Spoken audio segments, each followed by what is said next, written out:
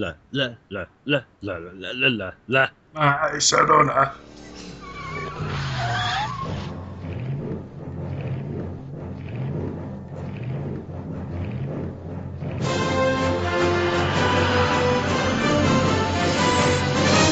Back to the bin.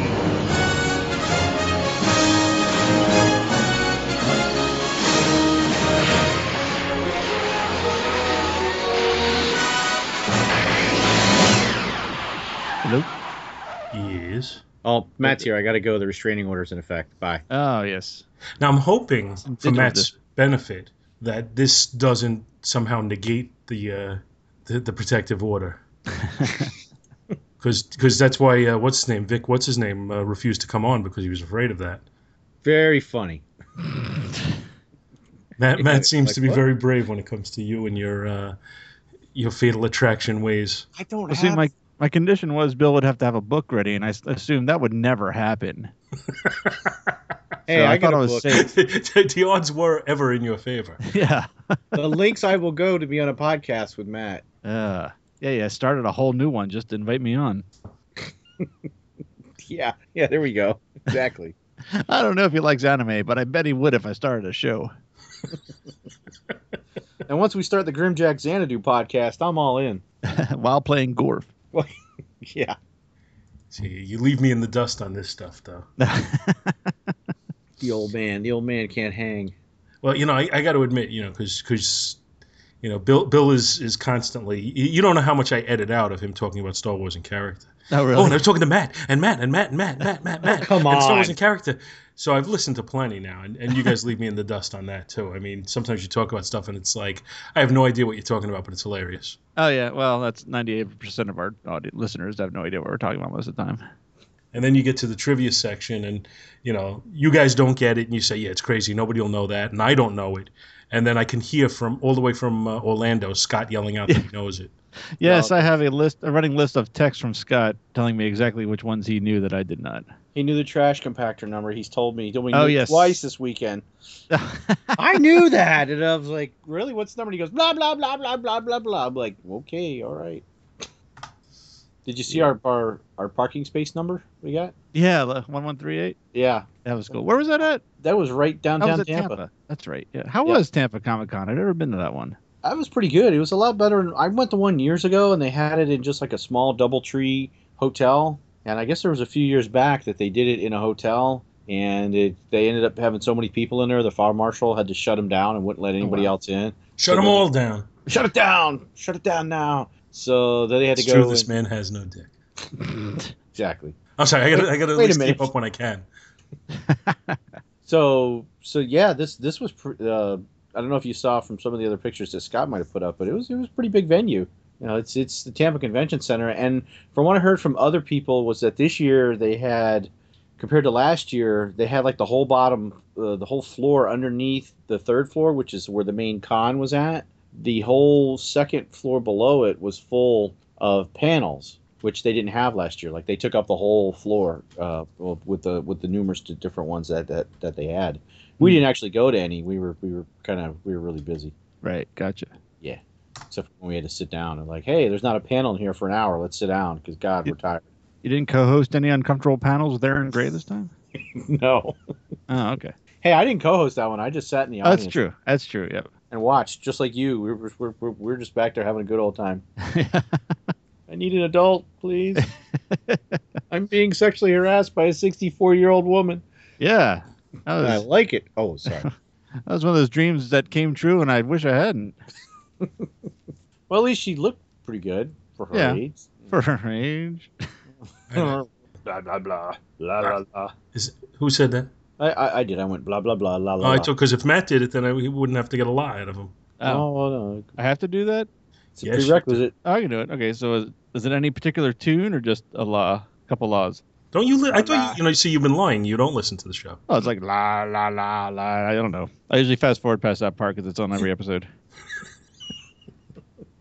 I hear Bill, blah, blah, blah, didn't bring a book. It's not my fault. And then Paul starts talking. Then I listen. Okay, you know what? I can't argue with that kind of logic. So, all right, we might as well bring this in. Hello, everybody, and welcome to Back to the Bins. we have temporarily had the restraining order lowered, and I am somehow able to be on today with Dr. Bill Robinson Hello. and Matt Hunsworth. Hello. And if you don't know Matt from his show Star Wars in Character, you're missing out on some real fun stuff. I didn't know Matt from Star Wars in Character until, I guess, what was it, last summer, I guess I started listening? After you guys did Conjure. Oh, okay. Gotcha. Yeah, I think that was last. That was just Yeah, It was that was this time that- last year. Yeah, that was almost exactly that. Yes, it was a year ago. Yeah, it was August 1st to 3rd. I'm looking at the pass hanging here with your picture. I mean, Yay. So it was right about a year ago that Bill started just blathering on about his Matt love. And that got me to listen to Star Wars in Character, and I got to tell you, I was hooked on the show immediately. It's excellent. So if anybody does not listen to it, I wouldn't suggest giving up Back to the Bins to listen to it, but certainly listening to both wouldn't be a bad idea. The only thing I can say is that every time someone's assigned a character, they bring a character. hey, I never get assigned a book. Oh, that's true. And that's the problem. Perhaps if we did assign him a book. If it was an assignment, it would be different. It's kind of like a suggestion. Maybe. No, I understand now, Bill. Now that I've sat and done the research for this show, I mean, it must have taken me. I mean, we're talking like almost 20 minutes to do, so I can totally see why you struggle to get this every week. Hey, I totally feel for you. Hello? Hello. Tune in Tokyo. Have you guys started the show yet? Yeah, you missed my best Bill joke. It's the only one I had ready all night. Damn, well, we're pod bombing you guys. pod bombing. Are you doing Dinner for Geeks right now? We're recording Dinner for Geeks right now. We decided to pod bomb you guys. Oh, that's pretty cool. Ryan's not there, right? Ryan No, my is here, my but cousin, my cousin from Canada, Tim, is here. Hey, Paul, are you still kicked out of this restaurant? Paul? Are you still recording? Because I don't know if. I certainly hope I'm recording. Well, I don't know if that call would have cut off the call. It says it's still recording. Okay. Oh, We barely hear him over there. All right. Well, what did Bill pick tonight? I'm just curious. Maybe a little con number 2, page 7. We don't have time enough for him to Or do a whole do you page. have time for that? I've got an entire Nobody issue of got time for just. that. I've got an entire issue of Justice League to do. Oh, an entire well. Everybody brought their sleeping bags, right? It's a back to the That's- sleepover. that's all right. Yay! That's all right. I got Jeff over here. Jeff's like the world record holder for the non-Bill summary of an issue. Wait, what? Oh, you ain't heard yeah, nothing that's yet. Right. The one time that I was actually. He did do fairly brief on Spawn. But I though. made up for it with my second one. Yeah, he was brief the other time. What's your topic of discussion tonight? Where the hell's Ron? And should we pod bomb Back to the Bins? Well, you know what? Ron is And- probably yeah. out looking for somewhere in the world where they fit his definition of barbecue, is my guess. And It's not Ryan. It's my cousin Tim from Canada. yeah, stop it. And Ryan refuses to be on your shows. He's not here. It's my cousin There's true. somebody named Ryan on your show? I forgot. I don't think I ever heard him. No, right? It's not Ryan. It's someone else. That's all. It's my cousin Stop. Tim from Canada. Oh, no. Stop. All right, we're leaving you. Well, it's been fun having you pod bomb us. All right, pod bomb. Later. Oh, that was fascinating. I don't think I've ever been pod bombed. Yes, I've never heard that before. It's like all roads are converging tonight between third degree burn and Dinner for Geeks, Star Wars in Character, Back to the Bins. You know, Scott should be home about 9:30. He'll probably. That's find right, that. yeah. Hey, what are you guys doing? That should be just enough time for me to come up with another Bill joke. Damn. They usually come flowing right off my tongue. I have no problem coming up with Bill jokes. Oh, you do observational humor. I see. So what I was going to ask you, we did get through the introduction part, right? Sure. Before we got interrupted by the pod bomb. But what I wanted to ask you was because my familiarity with you, is mostly from Star Wars in Character and what you put on Facebook and stuff. But what's your comic focus? Like, what do you get and what do you follow? Not as much as I used to. I used to get just about anything that looked even remotely interesting in my youth up until probably my early 30s. Then I got married, and then I got thinned out a whole lot. But now, thanks to digital editions, I'm kind of slowly getting back into it, although I'd say my first choice of following issue by issue is the Star Wars series is not panning out for the best because I am not all that enthused by it. So I was But, going to ask no- you about that. yeah, not so great. But now that it's older issues and things that I haven't been able to read from when I stopped collecting are becoming more and more available, I'm kind of, instead of going with what am I trying to say? New releases. I'm just kind of catching myself up. So I don't know if that really gives you a specific answer, but it's kind of a shotgun history, really. It's like the I'm going to give a really vague answer because if I'm very specific, Bill might be able to find me. Pretty much, yeah. I did block out all my windows before I set up my recording. Yeah, but I mean, from the same point of view as what you're saying, I think that's why I'm locked in on this thought of looking for 25-cent bins everywhere. Because Okay. there's a ton of stuff from when either I wasn't collecting or when I've slowed down collecting as my kids were born and stuff. There's a ton of that out there that can be found in 25-cent bins that's just as entertaining as what's coming out now. Mm-hmm. So it doesn't seem worth spending $4 and $5 an issue when for that same price I can get 20 books or 25 books, you know? It's Yeah. just not worth it. Right. Yeah, absolutely. Mhm. Thanks, Bill. Mm-hmm. Mm-hmm. Bill, Yeah? put the picture of Matt down. And what do you got, a camera on me? Because I got two on you. Oh, sorry. Surprised you have enough bandwidth with all the cameras you have around Matt's Sucking house. it down. Hey, there's a cat by your back door, Matt. You mean? I don't even know where to go with this now. Yeah. I think I was gonna stumble before we were pod bombed. I was gonna say something about some of the books I got at Tampa Bay Comic Con. You started talking about like the recent books that were marked down to $1 or whatever. Yeah, and then Scott. I mean, with some of the stuff with the sale bins, especially at the con, which was funny. We only found like two places out of that whole con that were selling books for $1. And once we found that one place, we were just digging through it. And I got stuff that I didn't really even have a big interest in, but I'm like, you know what? It's only $1. That's why I got all those the Commandees, because I'm like, they're only $1. Screw it. I got like 9 or 10 of them. I think 11. Are they Kirby Commandees or after he left? One or two of them is, and then it changes. I can't remember who the guy was who the next one, but yeah, one or two of the first ones that I got, it's like issue 16 or 20 something, and those were Kirby's, and then it's in like the 30s and the 40s, I think. So yeah, those, and I used to collect the Justice League, and there was like about a stack of 8 or 10 of them there, so I grabbed those, and then I just grabbed a few odds and ends, and I actually found a book still on the shelves, Captain America and the Mighty Avengers #9. I got it for 50 cents at one place. It was just in the 50-cent bin. I was like, "You sure this should be?" Yeah. I'm like, "Okay, I'll take it." So that was my haul on books. Well, I mean, at Eternal Con we had like no haul of books. I mean, I think Eternal Con was weird because I think it was with the only thing that was weird about the con is it was hard, like, the flow against the flow of traffic at that con. You had to kind of keep moving, it seemed like, or else you would just get, or you had to like slam yourself up against the railing. It felt like walking around the wheel at Midnight Express. Yeah. If you know that scene. I get it too obscure for you? A little bit. I know the movie, but I had to think for a second. It's like being on the outside lane of the roller skating floor in Xanadu. Yeah, there we go. Well, I could never roller skate. I could never turn. I could only go in a straight line, and when I had to turn, I could never do that cross one leg over the other because it scared the hell. I'm like, I'm not picking up and standing on one leg with wheels on it. I'll stand on 2 legs with wheels on them, but I'll be damned if I'm going to pick my leg up and cross it over. So in order to turn, I'd have to shuffle my feet to be able to turn at the roller skating rink when I'm back in the 80s when I was. All right, I'll stop now. You know, you just made a clip there for me to put at the end of episodes, right? Oh, well, that's what I'm here for.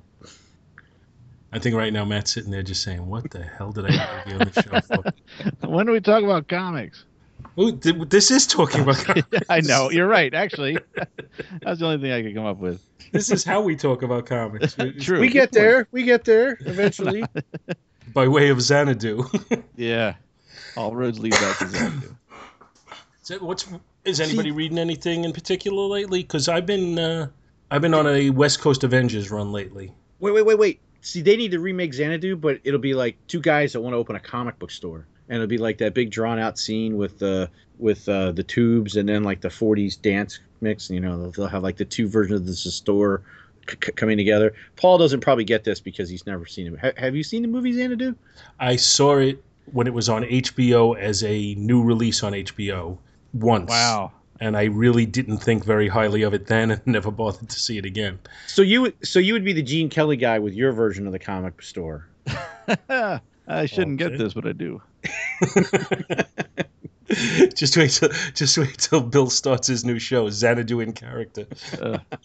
Oh God. We did an episode on our '80s movie podcast on Xanadu, and actually, it's when I watched it for the nostalgia factor and for the whole, I don't know what you would say, the history of what it was, it actually wasn't that bad of a watch. I hate to admit. Well, My memory is, I would put it as similar to the movie Sgt. Pepper's Lonely Hearts Club with the Bee Gees and Peter Oh Frampton. God, Mhm. I've only ever seen that once, and that was decades ago. But I can see where you're going. I went on a first date to that movie. Wow, Never had a second date with that particular girl. can't imagine. scared her away. Did I ever tell you? I used to have a cassette tape. I might have told the story on Biz before. I had a cassette tape of Xanadu, and I had one of Yes 90125, and I used to play them over and over. And at the same time I was listening to those, I had back in the day, I had a large run of Justice League books, and even to this day, sometimes when I see those particular Justice League books, I'll pop in my head, I'll play the Xanadu music or the Yes music, or vice versa. Like if I hear the music, I'll think of the comic. I guess you can brainwash yourself as a kid, I guess, maybe. And that's real life with Dr. Bill. Now, there is definitely an element of connecting the senses when it comes to the nostalgia factor. And that's why I think like that mildewy smell from the old bookstores, Oh, yeah. which is not a good smell, but it makes us all kind of smile and think good thoughts, even though it's a kind of a gross smell. Even though you're inhaling something that's probably pretty damaging to your health. you're I'm taking so in happy. toxic smells These and books are smiling like These books are decades taking all old. the spores. Yes. But there is definitely an interactive element there where you're connecting the senses and it gives you that nostalgic feeling. Mhm. So I could definitely, while I cannot relate to the Xanadu soundtrack, I can understand your point there. I mean, in the Xanadu soundtrack, there's a lot of ELO on there, so Oh, yeah. Oh, that's great. I am an ELO fan. So was a big, I don't know if a big fan, maybe that's a bit of an exaggeration, but I was much more of a fan of the soundtrack before we had sat down and really reviewed the movie. I mean, I'd seen the movie before, but the soundtrack is always what stuck out more for me than the movie. I have no idea what this has to do with comics, but other than breathing in spores and damaging our lungs. well, see, again, Matt, that's the beauty of Back to the Bins. That's true. That is This true. is how we discuss comics That's true. It's a blend of comics, nostalgia, and nonsense. obsession. I will say, yeah, actually, now you- nonsense. Yeah, nonsense. That freaking Wikipedia. But what was it? I guess it was the latest episode of Back to the Bins. Scott going off about the younger generation's opinions really actually gave me some good information. I was like, that is great. The whole, if you weren't born to see Star Wars, the original run of Star Wars, 3 Star Wars in real life in a theater, I don't want to talk to you. It's like, that is going to help me out of a lot of things at work. Well, I think because we had that whole conversation, and we've had that conversation a couple of times, but there does have to be some perspective to it. Right. I like I said, I think that when you experience something that was new like that, you do have this sense of ownership of it. That doesn't mean that other people can't develop a sense of ownership, even though they weren't alive when that went on. My 18-year-old son is going over to his buddy's house tomorrow, and I think like 5 of them are going to sit down and watch all 6 Star Wars movies consecutively. So Released consecutively or numerically consecutively? he asked me my opinion on it, and I told him go release consecutive. Okay. But he knows all the movies. It's not Okay. that he Oh, doesn't yeah. know. I assumed he had seen them before. But he was asking which way, since they want to do it as a marathon, he asked which way I suggested. And I suggested you start with 4 and then work your way to 3. You need a little nap after 6 hours. Phantom Menace gives you a perfect opportunity. Me's sleeping. See, did you? I don't know if you listened to Trentus Magnus. Some of them. I haven't heard the whole run. The one on the Phantom Menace. Yeah, did you hear his theory on Jar Jar? No. That Yeah. his theory, and I don't know if this is spread among other people as well, but I heard it from him, so I'll credit him with it. He said, that he, in his opinion, thinks George Lucas thought everyone would love Jar Jar, and that in the third movie, when Anakin turns, that the big thing to make everybody hate him was going to be to have him kill Jar Jar. But with Jar Jar being as hated as he was, he was afraid the audience would cheer. So he killed children instead. So instead, he killed the younglings. Oh. Ew. I found that to be an interesting theory, and I is can't, interesting. off the top of my head, say that I think it's wrong. Right. I could see George. Well, I'll show them. Make fun That's of the voice. That's the line and the voice I had in my head, actually. Don't like Jar Jar, then he's going to kill children. I'll show you. Dueling Lucas's. Look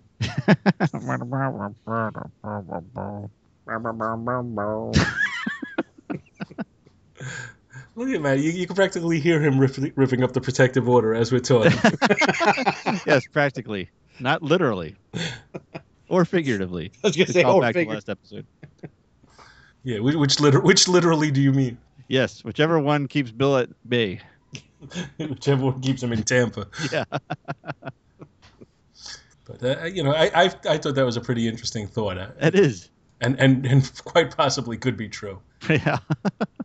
I my own personal opinion is, George Lucas was very creative, but needed, much like Jack Kirby when we've talked about him, needed someone just to rein him in every once in a while. And the more power he got, the less he had somebody to rein him in. Yeah, exactly. He didn't have the team of, he didn't need it either. He wasn't having the studio force decisions or force people upon him to help with decisions. I mean, he did this all himself. And that's what you get when he doesn't have anyone to look over and say that's probably not the best idea. Yeah. Do you really want to do that? Yeah. I mean, I like the guy. I get accused of bashing him a lot, but I don't bash him personally. I just can't stand the stories he told in the prequels. I mean, as a person, I've said many nice things about him, mostly about his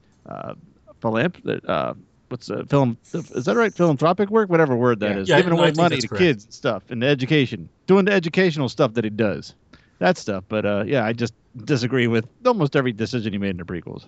And I mean, I wouldn't even go that far, but I definitely disagree with a lot of them. Yeah, well, I'm sure everyone saying every is an exaggeration, but it's just easier to say that than to pinpoint. Start listing the ones I disagree with. The other thing that just kind of gnaws at me a little bit is knowing how much he lied about how much he had planned out. Yeah. I got this all planned out. When he talked about having 9 episodes planned out, when clearly he hadn't even planned out the first 3 yet. But I do remember when Return of the Jedi came out. I remember Mark Hamill being on like a local show in Tampa. You said hung like a, and then I was like, what? Hung like a yak. What? No. Okay. On a show called PM Magazine, which I think was probably just like I don't know if it was regional or... It was syndicated because we had it in Philadelphia. Oh, okay. And they were interviewing him, and he was spouting the line that, maybe I'll be back in 30 years and I can play an older version of myself. I remember that. I remember him saying that line, and I think it was he said that George had a plan. Whether George really did, I don't know. George's plan was to sell it to Disney. Yeah. $4 billion. So. Well, they basically asked that question at the San Diego Comic-Con. Did you watch that panel? Mm-mm. I saw bits and pieces when they all came out, and yeah, because basically Harrison Ford, they asked him, what is this what you pictured it would be like? And Harrison, he Ford, was like, no. His answer was, I never pictured that I would be doing this 30 years later, Yeah. which is probably accurate. I mean, he probably thought after he did, Return of the Jedi that he was done. Oh, yeah. But then again, he did do Indiana Jones 4, so. Yeah. Anyways. Any other bad prequels/sequels you want to bring up, Paul? How about Highlander? You want to talk about Highlander? 2, 3, 4, and the source? Oof. I only saw the first one. Okay, Good, that was don't see the anymore. best move. Yeah, especially. I remember on the planet Zeiss. What the? There's a planet Zeiss. What? Oh. Sorry. See, don't get me started on Highlander 2. And 40 minutes into the movie, we'll write the line, when you go to Earth, you won't remember any of your life on Zeist. Oh, that's convenient. Oh, and you can call Sean Connery back whenever you need him. What? Oh, Highlander. Oh, I need more money. Still waiting for that Zardoz 2 script. I can fit into my... Well, never mind. Oh, God, no. That red... Oh, yeah. Maybe Sean Connery will do the Zardo sequel now in the shape he is in now. I don't know if it's true or now, but I heard rumors that he's suffering from Alzheimer's. Oh, really? Yeah. Ah, that's too bad. I don't know if it's true. I've never seen anything documenting it, but that's what I've heard. Sure, that's why he doesn't do public appearances anymore. Sure, it's not an excuse for getting away with saying it's okay to beat women. He didn't say it's okay to beat women. He said once in a while they need a little smack to straighten them out. Right, and men do too. So, in all fairness. And if you look at it from that perspective, there's really nothing wrong with what he said. Because you know what? I know a couple of men and women who do need a good smack. Right. Men, women, children, even animals sometimes. Where's Alvin? And Comet. I gotta watch those two. They're deadly. On with the show. So what should we do? Should we jump into the books or should we hang for a little while? Why don't you guys talk? See if you can make up. Vamp. I don't want to talk to him. He's going to get a restraining order on me again. And again, this one's good for a long time. Damn. Me restrain you a long time. So when we do the books, we know, as you may be aware, we normally do Marvel, DC, Indie. Okay. But as a guest, I usually give you the choice. If you'd rather go first, if you'd rather go, last, whenever you want to go. We do the Indie last? Generally, yeah, that's the standard format. But I don't mind breaking format with guests. No, I don't mind going last. That's fine. All right. So, I mean, hearing the format is one thing. Participating in it's another. So I should be nice and warmed up and in the flow by the time you get to me, or stumble all over my words, which has been known to happen. Well, that really would probably put you in the flow. Oh, okay. If you're too smooth, I'm going to have to edit it to make it sound like you were stumbling a little. Gotcha. Yeah, you see what he does to me. He just chops me up. Yeah, that's it. It's Paul that makes me sound stupid. Makes it look like I don't bring a book. Yeah, you see, I bring books, he just cuts it all out. That's it, yeah. Okay. Anyway. Every week I'm bringing books. He brings books even when we're not recording. That's right. I do my own podcast and they disappear. He just gets on and he's everywhere. He's like a virus. The Spataro virus. It's everywhere. I'm like Skynet. Oh God, that's scary. Like did either of you guys see Genesis? No, I wanted to and I just never got around to it. Yeah. I'm curious. I haven't. The only one who I spoke to about it was Chris Tyler, and he enjoyed it, which I also did. But it got such bad reviews. I'm wondering, I wanted to hear from other people because I liked it. I got a kick out of it. Oh, I heard the new FF movie's not doing that good. Oh, the reviews on it are terrible. There was one review. I looked on Rotten Tomatoes. Every review was negative. There was one positive review, and it was so over the top positive that I'm thinking it was like somebody from the studio put it up, talking about how the people were perfectly cast. Was that from Helen Keller, maybe, or something? Or it was Tommy. From Johnny Headwound. But I mean, every review of it says it's joyless, it's dark, the story doesn't make sense. I saw the FF once. Once. No. My original thought was I'm not going to pay money to see this in the movies, but my original thought was also that when it shows up on cable on a channel that I'm already paying for, so I'm not actually paying out of my pocket specifically for this, that I'll watch it. And the reviews of it are so bad that I'm actually thinking I don't even know if I want to waste the time it would take to watch it. It's not even a matter of the money anymore. It's just a matter of the 90 minutes that I'll never get back. Yeah, you're getting old, man. You gotta parcel your time out wisely. Yeah, I mean, I got comic books to read in that time. I don't have time to waste. Read a couple books or watch the FF movie. Oh man, I'm in my 50s. What do I do? I so rarely get to see any movies in the theater anymore. So I wouldn't say I'm very selective, but I mean, I'm selective enough that this wouldn't even be on my radar at this point, I think, regardless of who tells me what about it. I've had a resurgence of my movie going. I saw Terminator, I saw Jurassic World, I saw Ant-Man, I saw Avengers, I saw Inside Out. I'm trying to think if there's anything else recently. Only one I saw was Avengers, Ant-Man, Jurassic World because my actually work paid us to go see. Actually, it was like a little nice thing they did for us. They took us all to a movie, so we got to see Jurassic World. Oh, that's cool. I wanted to see Mad Max. I saw Mad Max. That's the one I saw actually on opening weekend, and then Honeywell Jurassic raves Park. about it. I enjoyed it for what it was. I mean, it's no Schindler's List, although body count might be the same. But I can't believe I just said that. Wow. Wow. Whoo, okay. Even I'm surprised by that one. Saw Jurassic World by myself one afternoon and realized I'd seen this movie 30 years ago when it was called Jurassic Park. Yeah, it doesn't matter though. I still liked it though. They can remake it every year, and Yep. I'll go see it. You know, as the thing, I didn't have a single complaint while I was watching it, and it's like it wasn't until like way after a day I'm like, yeah, that was pretty much that was Jurassic Park, but not while I was watching it. Didn't ever cross my mind. Loved every second of it while I was watching it. Yeah, it was my attempt at being a snarky, clever reviewer after I saw it when I posted on Facebook that if you're looking for 3-dimensional characters, the glasses won't help. That's pretty good. But if you want dinosaurs on-screen fighting, you got it made. It's fine, because that's all I need, and that made me very happy. Nice. And of all movies to see twice, I saw Minions twice. I didn't get to see Minions. I was going to see it with my daughter, but she went with her mom instead.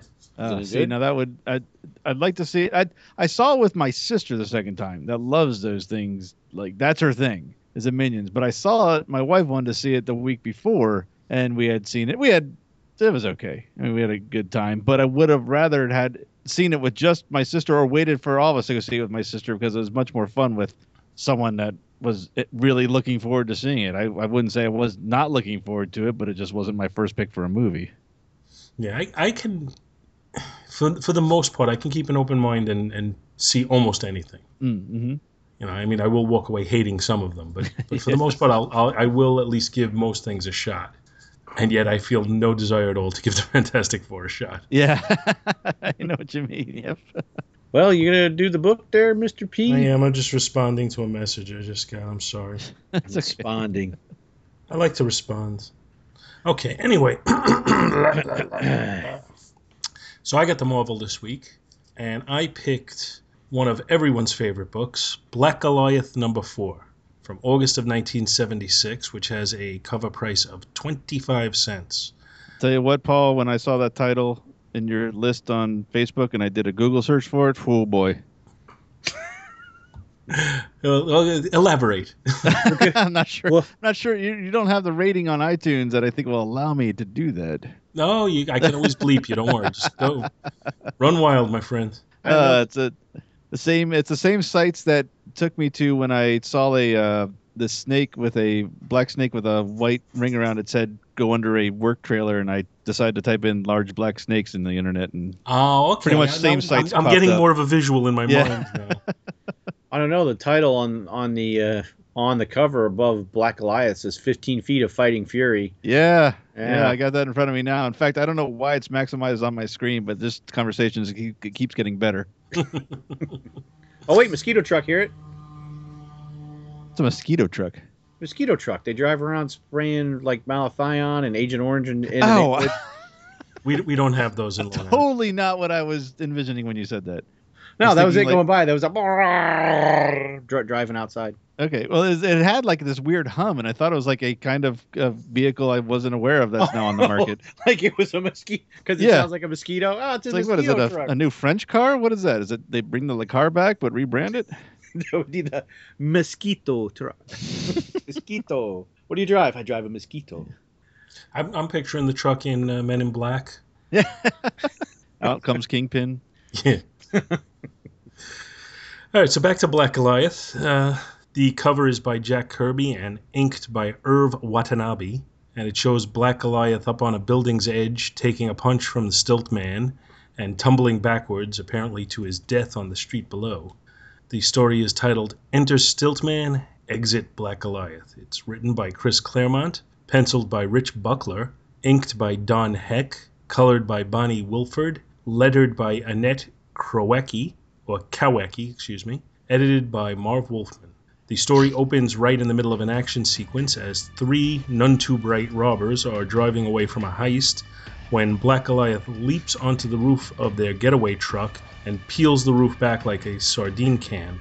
The thieves open fire, but have really, really bad aim and keep missing, with one saying, "How are you supposed to shoot a freaking giant?" Now, Pretty much answered your question by asking that question, by asking that question. Like a poor marksman, they keep missing the target. oh, you just, Oh, I'm sorry. you just, that's in my synopsis. Sorry. But you know what? I'm gonna do it anyway. You have the power to edit. Make it your own. Aww. I'll leave Bill's stepping on my line in there too. So, as my synopsis goes on, now maybe I'm being naive, overlooking some subtlety of shooting firearms, but I would think that a bigger target would actually make the task easier. Exactly. But what do I know? I'm not a gun enthusiast. Anyway, Goliath takes out 2 of the thugs, and a third pulls out, wait for it, an anti-proton cutter and opens fire. But, like a poor marksman, he just keeps missing the target. That's So, hilarious, Paul. it would have been a lot funnier if Bill hadn't said it first. Or maybe not funnier, but at least evoked some thoughts.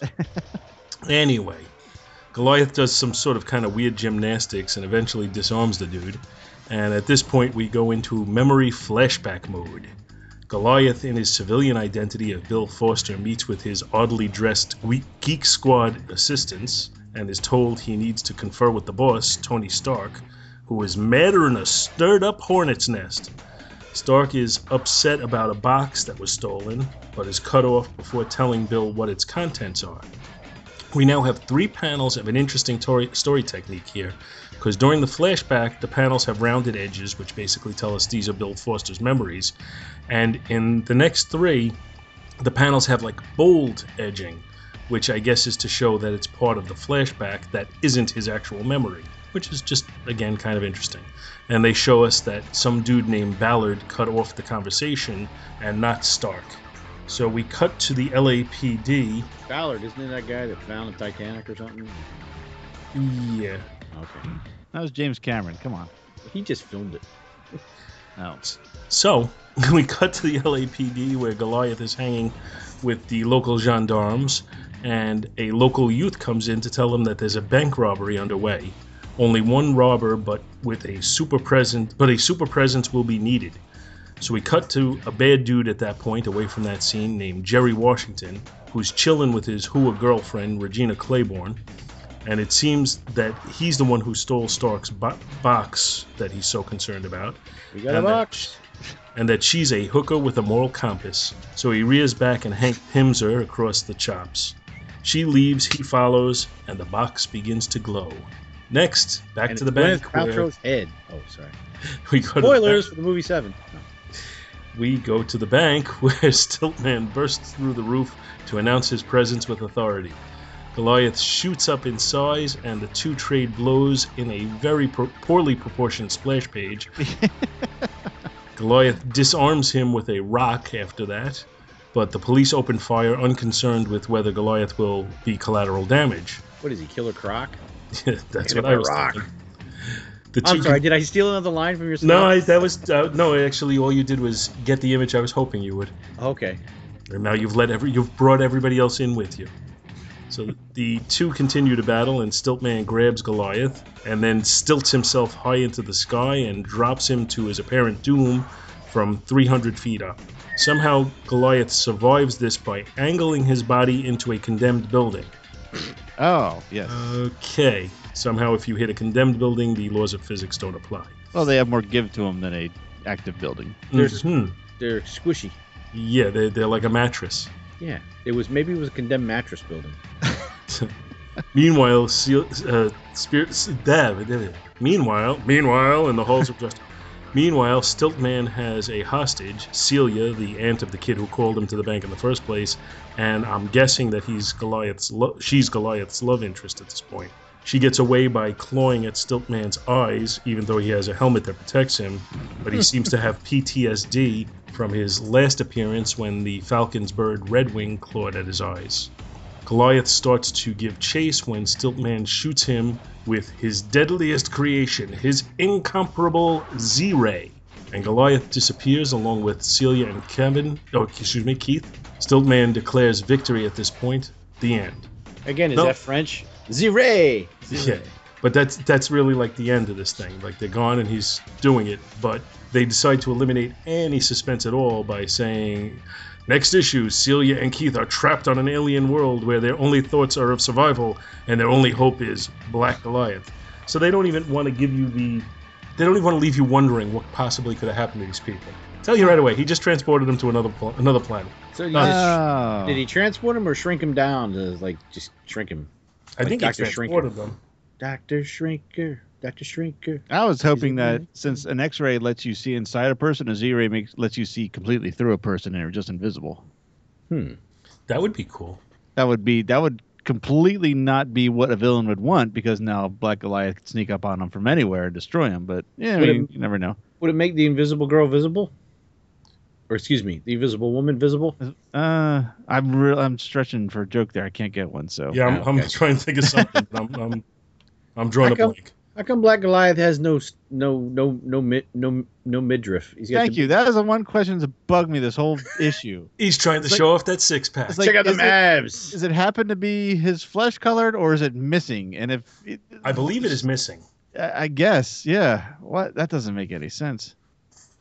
I don't understand that. It's a very poorly designed costume. Check out my abs. Wow. It would make more sense if it was closed when he was normal size, because then you could imagine it's strategically cut to stretch with his size growth.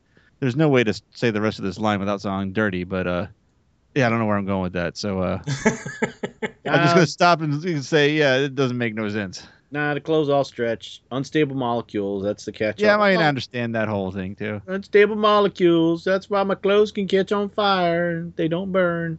Suddenly I'm Johnny Storm as a redneck. Huh? Look at me, I'm on fire. So back to the book, I guess. I kind of liked it, probably despite myself, because there's so many weaknesses to it that I shouldn't have liked it. I don't know. It goes to like what we've talked about when we talk about the pricing of books. If I picked up this book off the stands now and I paid like $4 for it, I'd want to beat somebody up. Well, But- you'd have a lot of story for $4 more than you're going to get nowadays. That's for true. But So- even with allowing for inflation and different price ranges and everything, at 25 cents, it was fine. It was mindless entertainment. There's some real silliness in there, but it's okay. It's 1970s Bronze Age silliness. I like on page 7 during the flashbacks to the circa mid 80s Carrot Top character making an appearance. Where's that, page 7? Yeah, that's remember the Oh Geek yeah. Squad Well, or look at whatever. the outfits those three are wearing. Very, very strange. That must be somebody's. Did these people like win a contest or something, or are they somebody's? Hey, can you draw me in the comic? That's his assistants. Thanks to modern day cartoons, too. Every time Black Goliath spoke, I heard Phil Lamar's voice. Yeah, I could go with that. I would. It's- I don't get the proportioning on that splash page. It really there's- bothered me. There's a But couple wait, but proportion wait. issues in this issue. What if Bill Cosby was the voice of Black Goliath? Go after the still man. Girl to see the Black Goliath. The artwork in this book is, normally I love Rich Buckler's art, but it's like Don Heck inking it, took it from Rich Buckler and turned it into Don Heck.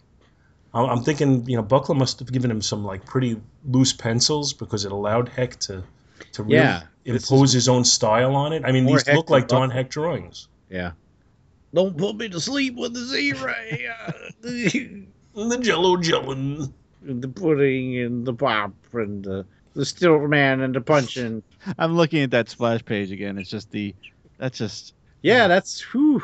Stiltman, when he extends his legs, is not He- his upper body isn't supposed just- to grow to be in Right, proportion his to- upper body does not grow larger. so that he could trade punches with Black Goliath. if his He'd leg, still be a normal sized torso. yeah. If this were proportional, he would be towering over him by another 20 feet. So I don't know. Yeah, it's odd. Yeah, And then it's I'm very looking odd. at He his. looks a little like Mr. Freeze in that picture too. He does look like Mr. Freeze. And now I'm staring at that damn patch of costume missing on this dude's abs again. You checking out my abs? What's in the glowing box? What's in the box? What's Oh, in the sorry. box? I have no recollection. Is it a cosmic cube? It's got to be a cosmic cube. It's always a cosmic cube somewhere. One of these 70s Kirby books, or one of these 70 books. Even on the very last page, what's up with the way Stiltman's standing there? what are you I think that's a shot. Yeah, What's that's the up with shot I was that? just thinking of too. Yeah. What's And now up my with impression of the St. Louis Arch. Yeah, I mean, there's some weird looking art in this book. And some weird characterizations like, how do you hit a giant? You aim. Aim and shoot. In fact, it's a lot easier because the center mass is like 3 times the size of what you're normally looking to. What is with that right before he shoots him with the Z-ray? What is with that fancy hand formation, twist, swivel in the air? What is that? Where is that? I see it. Before he's doing the arch impersonation, before he shoots, he's like, "Bye." When he's wait a minute. Oh, and plus he's referring to himself in the third person. By the first to feel the awesome power of the Stiltman's deadliest creation, his incomparable Z-ray, and he's got his hand up in the air. See it? It's got the little motion to it, like he's just swiveled his hand. He's doing a karate chop on the air. He's gonna hit himself in the head. Quang! I don't know. Yeah, I did not notice that until you pointed it out. Like they don't need that motion thing in there. Like just his hand being up there is enough, even though it's turned weirdly, but it's moving. Looks like he's ready to give the Heil Hitler. Like he's directing traffic up there or something. I don't know what he's doing. Did a plane come by? Directing traffic. So I mean, did either of you like this at all? I didn't dislike it. I'll be completely honest with you. I would have never picked this up. I even seeing it in a shop, but reading it, I was not what's the word? I was gonna say disappointed, but I didn't have much expectations. I did not dislike it. It was interesting because I knew nothing about this character, and looking at some of the oddball choice. No, I don't know the choices, but the artwork that just doesn't match up in perspective. Like I didn't even realize he was in giant or bigger mode during that car attack until he's standing next to a fire hydrant pulling the top off. I was like, wait a minute, he was a giant when he's on that car. There's seeing things like that kept me entertained as well. Mm. That was pretty funny when he pulls the top off the fire hydrant, pop like it's a can of beer, Like a can, yeah.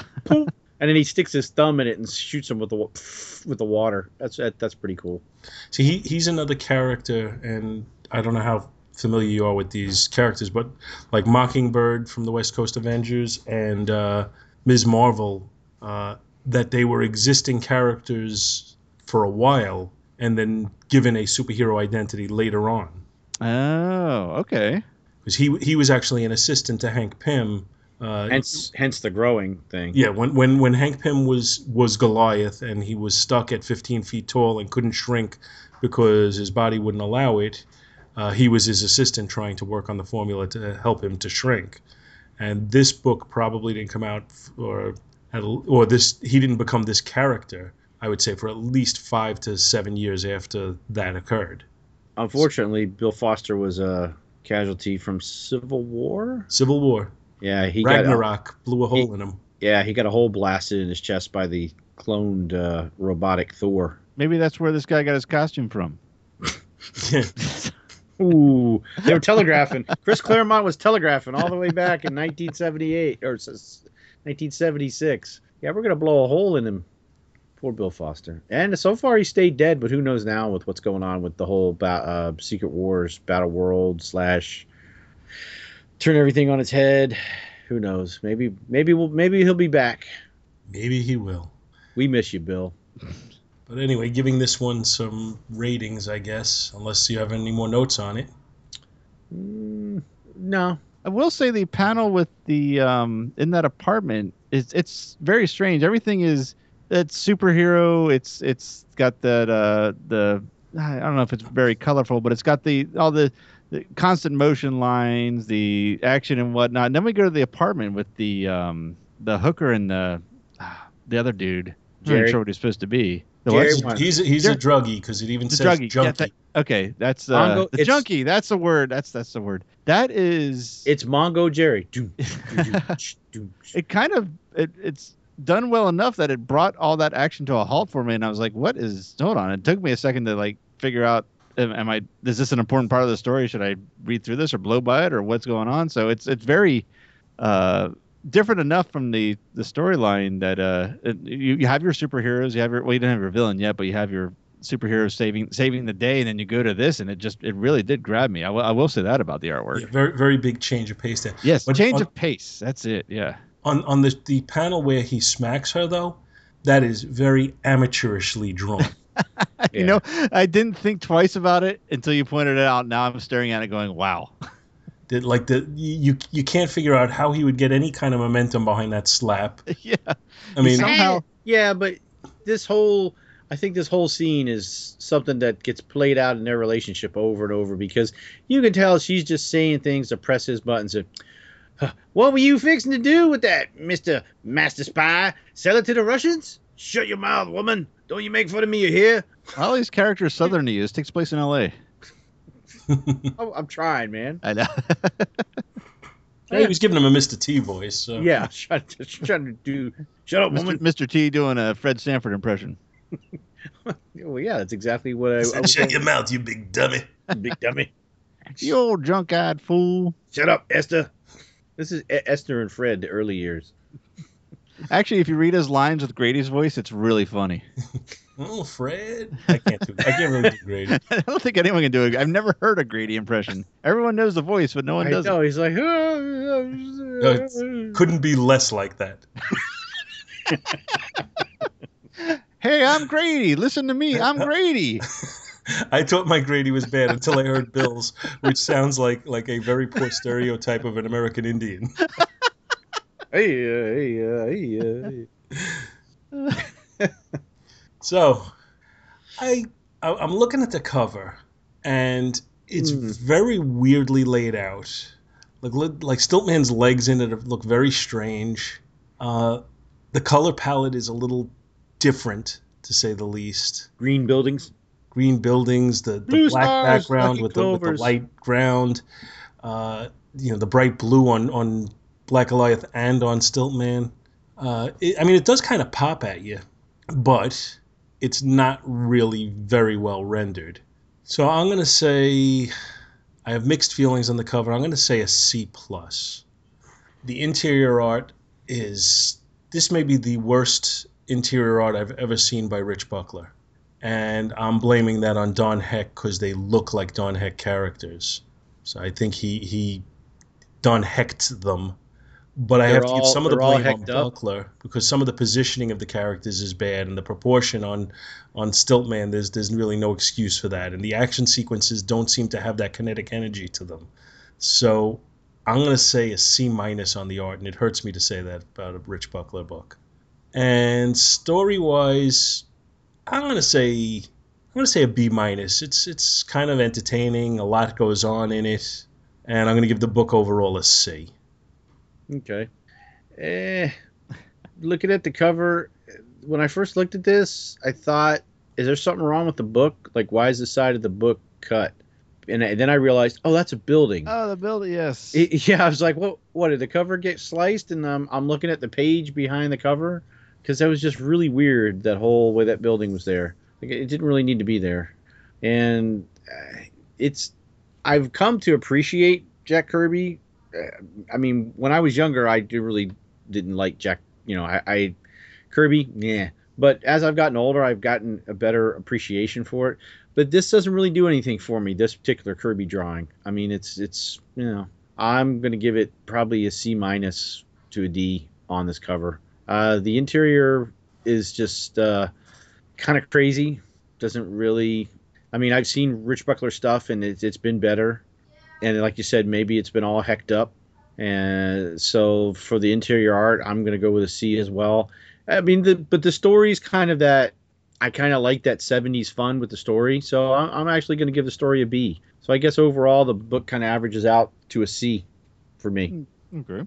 Well, I think I'm a little less harsh on the cover. It's not the best I've seen, but at least it doesn't break one big rule that I've heard you talk about on the show, that this does happen more or less in the comic, this scene. Maybe not him standing on the building and getting knocked off, but these two do fight. So I don't know anything about the characters. So I didn't have any expectations of what this cover should be, but it's, like I said, it's not going to get me to buy it off the shelf. So I'll go with just a C. I'm not going to give it the minus. I'll bump it up a little bit, give it a C. The interior art, if it wasn't for, I don't mind the style. What I do mind is the proportion problems that we have. I mean, when he's supposed to be gigantic, it's hard to tell that he's in that mode or whatever you want to call it. And then when him and Stiltman fight, it's just a mess from there. But otherwise, that's really my only complaint. So again, I'll go with a C. Now for the story, not knowing anything about this character, I was actually interested on what happened next as I'm scrolling past each page. Like I said, the change of pace, I really like the change of pace in the middle between the artwork and the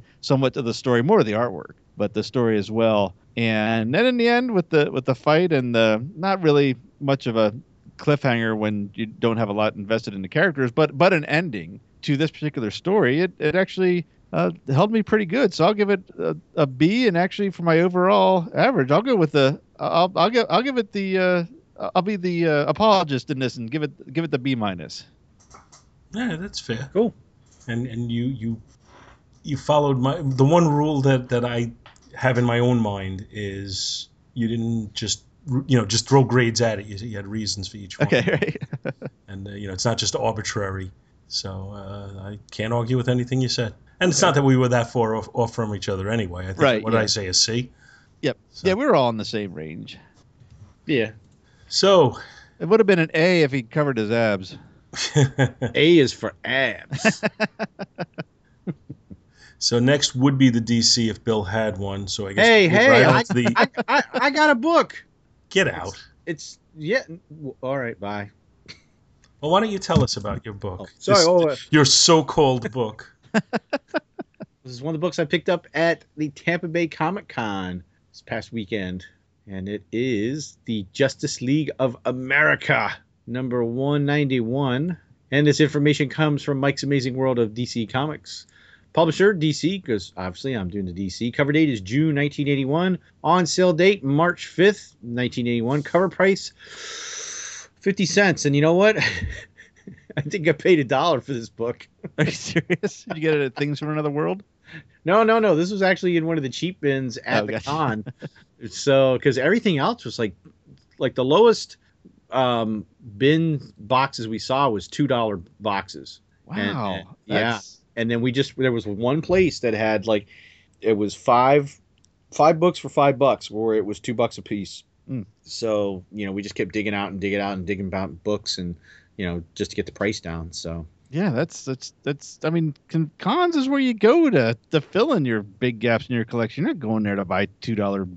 I think Scott found some good deals, but he found a lot of stuff at Yancey to where everything was $1, but there was stuff in there that was marked down from that was it's $5 that he was getting for $1 a piece. So he was filling holes with his collection. But yeah, so I really broke the Professor Allen rule, and I paid twice the cover price.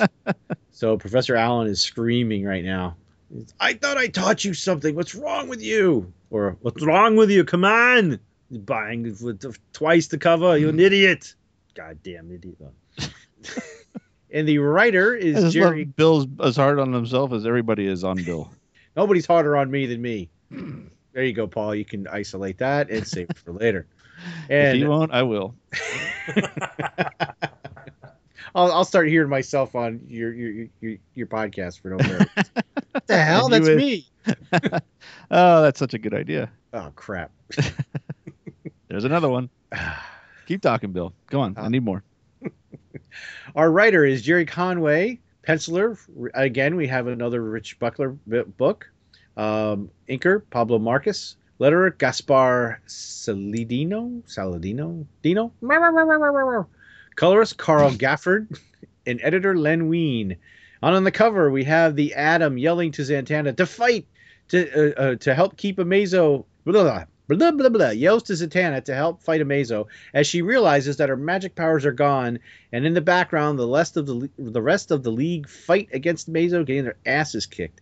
Black Canary, the Flash, and the Elongated Man are getting trounced. And our title of our story is The Key Crisis of the One-Man Justice League. And the story starts with the villains of the piece, as the Key, using numerous key jokes and puns not seen since the likes of Vincent Price's Egghead on Batman, Oh, no kidding. sets his plans in motion, beginning with the teleportation of Amazo from orbit around the Earth. Amazo is none too happy as his blissful slumber is disturbed, but the Key is no slouch and locks him up quickly. Get it? Key? That's enough. There wasn't enough. Thank you for adding another one. Sure, no problem. 2 days later, and several hundred miles away, That's the key to good podcasting, Bill, by the way. is You got there it locked down. is there a bear on the podcast with us?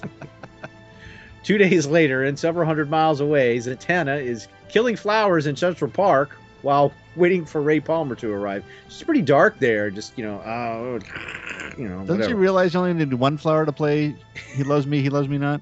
She's just using a whole bush. Once he meets her there, she tells him that she is losing her powers. Dun, dun, dun. Simultaneously, outside of Central City, the Flash takes out some hijackers of a commuter train and stops it the old-fashioned way, 1 foot at a time, by bracing himself against the train and beating his feet on the ground at super speed. Right. Quickly after, he does a Family Guy Peter Griffin impersonation. And finds that he is losing his powers also. What follows can only be described as a montage as the remaining Leaguers experience power loss. Black Canary's voice goes out against some thugs, but her kung fu is strong, and Ralph Dibny's stretching cannot be maintained by his gingold extract junkie addiction. Later, they all meet up at the Satellite Love and compare notes on the loss. I knew you'd get that. That's good. On the loss, and now the Atom can only grow to 24 inches in height. Yeah, that's what he tells all the ladies.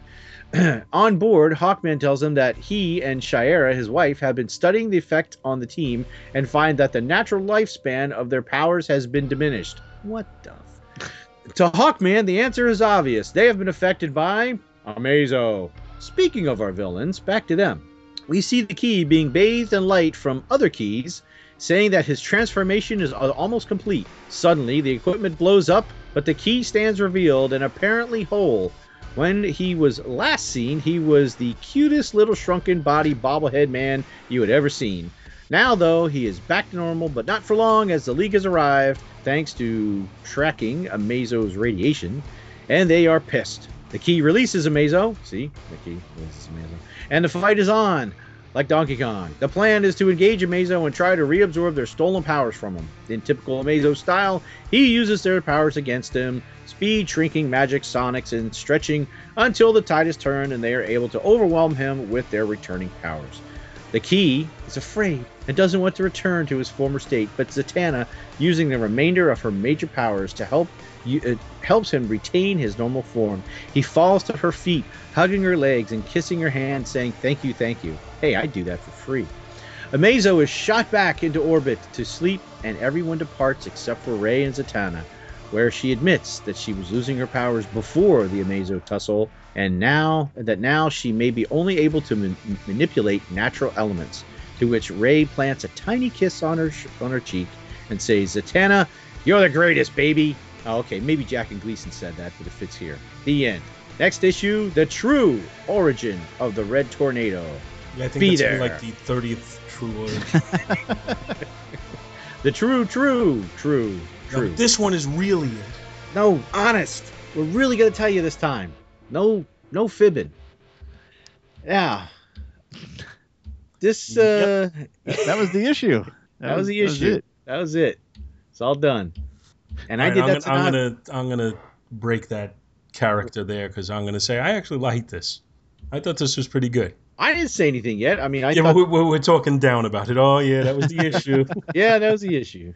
I do like the art. I'm gonna break that mood and say I like this book. I thought this I was like a fun story. I do like the art better here than in the last one. This is 10 times better Rich Buckler art than in the Yeah. last one.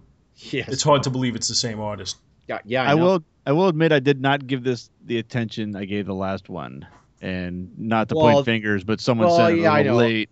I sent it out a half hour before we were going to come on. So I apologize for that. I got it as I was cooking dinner, and I really was trying to read it as I was cooking dinner. Hey, look, a book. Bill didn't bother picking a book until we told him he couldn't come on unless he. I didn't get home until 7. I only had an hour and a half to find a book and synopsize it. And I had to go on Marvel Puzzle Quest. Right, because we weren't to look talking for about books. this for the past 2-3 days. It's not my fault. It was locusts. Belushi. I'll just go with the John Belushi defense every time. Yeah, the art in this is far superior, and I gotta say, that's the difference with Pablo Marcos inking it as opposed to Don Heck. Don Heck, yeah. But I also think that the layouts are better in this. I think Buckler gave this one more attention and care than he did on Black I Goliath. think the panels are definitely pretty. Like on the second page, there's the panel layout's pretty cool. It's not. He does that pretty much throughout the whole book. Yeah, they're all at angles. Well, actually, on the third page, I didn't even follow. I'm like, wait a minute, I actually had to have the arrows to follow the story because I was like, what happened? Oh yeah, okay. Yeah, I was like, well, oh, okay, I see what happened. Because I read that top one, then I went down and went, what? That doesn't make any sense. To disturb me, but then preparation. What? Oh, to disturb me, then it. Yeah, oh, okay, I read it. I was like, that makes much more sense now. Hey, who names their henchmen the Key Men? That's ridiculous. Well, he's definitely into the puns here, Is the key to proper planning. as you said, and that's probably the biggest weakness to this writing is just some of those silly puns.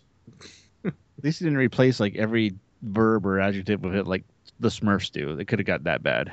yeah, it's borderline on that. But I just keep looking at the artwork in this, and it's so much better than what we just saw. I mean, the action sequences are far more dynamic. The proportioning is better. The storytelling is it's better. I don't know if the storytelling was that bad in the last book, but the faces look so much No, I don't think more the storytelling expressive. was that much worse. I mean, it's just that I think the art just really threw it off, and here it doesn't. The art doesn't draw you out of the story. It just. Well, I'm talking about the goes together. artistic storytelling. Yeah. As you look through Oh, the okay. panels to follow the story without necessarily reading the words. That's exactly what I was going to say, but because of being distracted while I was doing this, there was large portions of text I skipped, and I think I got a majority of the story right up against comparing it to Bill's synopsis. Some things I made a guess on I was wrong, but not to the extent of ruining the story. But I think in a large part of that because you could skip over some things, look at the pictures, and keep in following with the story and pick up on the next page. I was only wrong when there were the scenes with Zatanna in it, and in my mind I thought of porn. But other than that, I could follow it pretty easily. Oh, yeah. One Zatanna story I've ever had in my whole life was at we're at Philadelphia Comic-Con, and Dave and I have been known to start drinking way too early at Comic-Con because that's just what we do. And a girl came by dressed as Zatanna, and I didn't either know or care what she was dressed as. And our friend Chris, who was sober, said, "Hey, it's a magician." She's like, "I'm not a magician." I'm like, "Yeah, she's Mr. Peanut." And she didn't like that. That would be the fishnet Zatanna. That one, yes. I'm sorry. Yeah, certainly not this one. Although I probably would have said something similar. Well, maybe not Mr. Peanut looking at the picture. Well, I don't think what I would have said. she had the fishnet stocking. She had the top hat. Yep. Yeah, Yep. yep. All she needed was a monocle. She eventually went back to that look, but this was, while she was in the Justice League, and they wanted to make her look more superhero-y. Yeah, and nothing says that like earrings that have Z's on them. That says it for me. Oh yeah. I thought that's funny. I'm sure I didn't actively think about it, but I'm sure my interpretation of that was that they were very, very shiny, and that was like reflections off of them. I didn't realize there were Z's. Well, that was certainly a 60s comic trope, and not quite as much in the 70s, but, that people would insist on having the initial for their character. Even Galactus had a big G on his belt buckle. And that was for God damn, he's big. Oh, sorry. Which is just... Get out of the way! I'm Galactus. You see him getting dressed in the morning. Where's my G belt?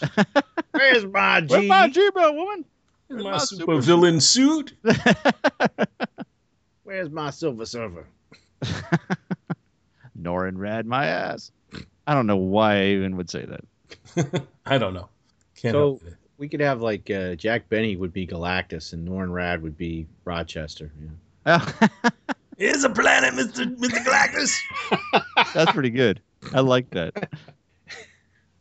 I was going to try to do Jack Benny, but I can't do it. The Rochester. was just too good. Norrin. Go and find me a planet. I don't know if that sounded anything like him. Did you, Bill? Were you the one that sent me the Jack Benny clip of With the him Christmas with, episode? I don't know if it was me or not, but I know the one you're talking about with Mel Blanc. Yeah. Very, very dark. If you're not familiar with it, Matt, he goes to the store and he buys a watch for his assistant on his TV show, Mhm. and he keeps like basically having a monologue to himself where he's downgrading the gift that he's going to give him. He keeps giving himself excuses to buy cheaper gifts. Oh no! So, I've not heard that. Mel Blanc, who's the salesperson, has to keep unwrapping the gift and changing it and doing stuff.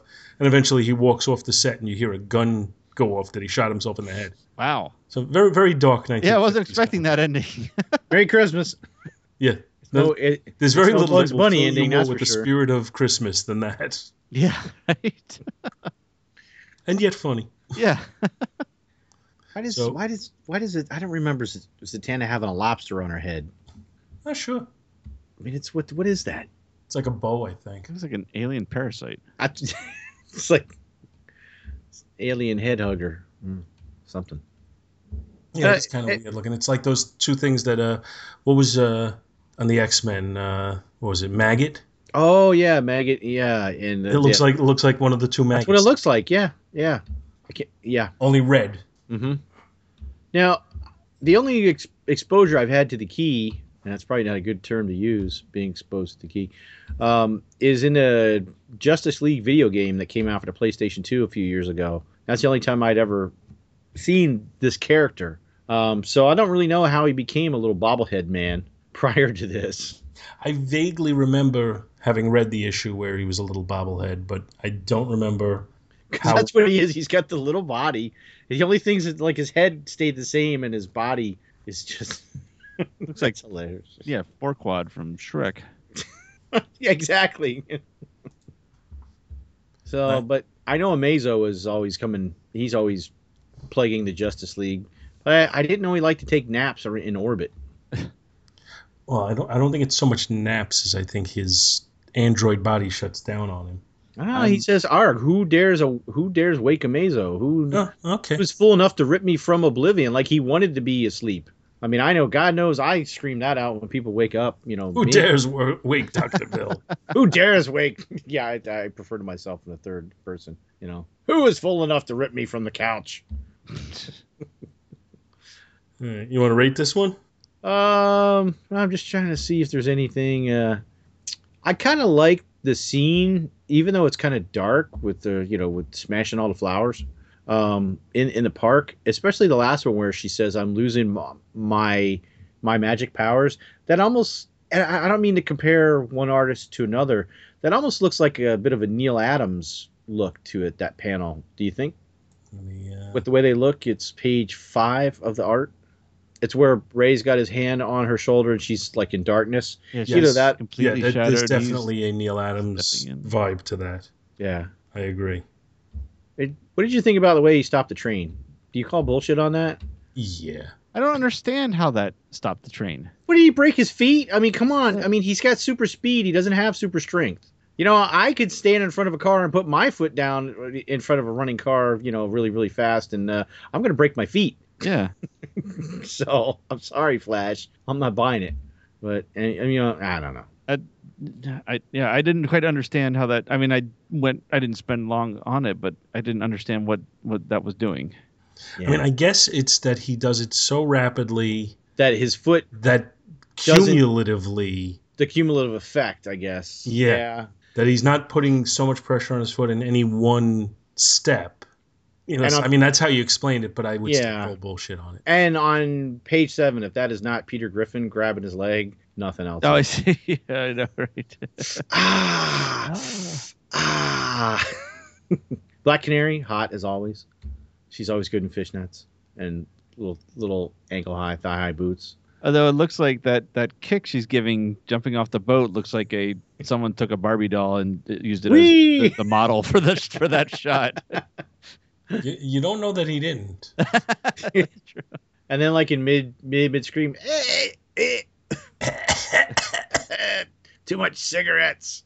All right, I'm gonna do my canary yell. I am Black Canary. How you doing? Hey, Can you Step back. Everybody step back. Wait. Can somebody spare a lozenge? Oh, much better. Elongated man's a junkie. And that whole explanation by Hawkman. Oh, well, your superpowers have a certain lifespan. And, why don't you just say your powers are being sucked? No, because we had to fill 2 pages. That's why. So, but anyway, okay. Let me rate this. The cover. Cover is Giordano and Buckler. This is a scene that's in the book, somewhat, and words that are said kind of in the book. So it conveys the point. It's not iconic, but it gets the job done. So I'm gonna give it a B. The interior art. I like the interior art. I like the panels. I kind of did like you guys when I read through the first time. I just kind of like read through without really reading just to see if I got the flow of the story. Then I had to go back and slow down and saw how some of the panels went. So, and some of the some of the shots I really like the one I pointed out that looks a bit of a Neil Adams touch to it. I do like the way they showed him stopping the train, where Flash is doing that. And the key is pretty interesting, even when he's the little shrunken head man. I guess art. I'm gonna give the art a B as well, and the story is a good fun Justice League story, a little crazy, a little goofy, little scary at the end with how much the Key likes that Zatanna saved him. So I'm gonna give it a B as well, and B overall for the book. B for book. B for Bill's book. I was going to be really funny if you gave it a different letter after a series of straight Bs. BBB, so the whole book is a D. Stupid book. You want to go or you want me to go? Sure, I'll go. The cover, yes, it. Bill, you said something that I think you said representative of the issue. That is a good way to say it. It's this particular scene does not happen, but it's pieces of scenes that happen throughout the book. So that is, I will count that as happening in the book. It's drawn. I mean, I like the picture. The imagery is good. I'll give it a B as well. I don't have much bad to say about it. I wouldn't blow it up as a poster, so it's not an A category, but it's a solid B. The art inside the panels are awesome. The panels are really, really cool. I did like that about this. It was the artwork, I think, in a sense, for a large portion, spoke for itself, where I didn't actually have to read what was being said. Case in point, the Black Canary fight scene. I didn't read too much about. I think I skipped by. I saw the Flash telling what he was going to do, and then didn't read everything he said in the aftermath of the train stop. And was there any real? Those are the only ones I can really pick out. But there were parts that like I said, with the crunch time and being distracted, I did skip a lot of text and didn't miss much of the story. So the artwork is great. I'll go with I'll agree with you with a B as well. I now, having discussed the story and hearing more about it and actually reading some parts I missed as we were talking, I wish I did take more time to have read this through. I probably would have liked it. Well, that's my fault. I didn't dislike it. I just didn't. I mean, it didn't.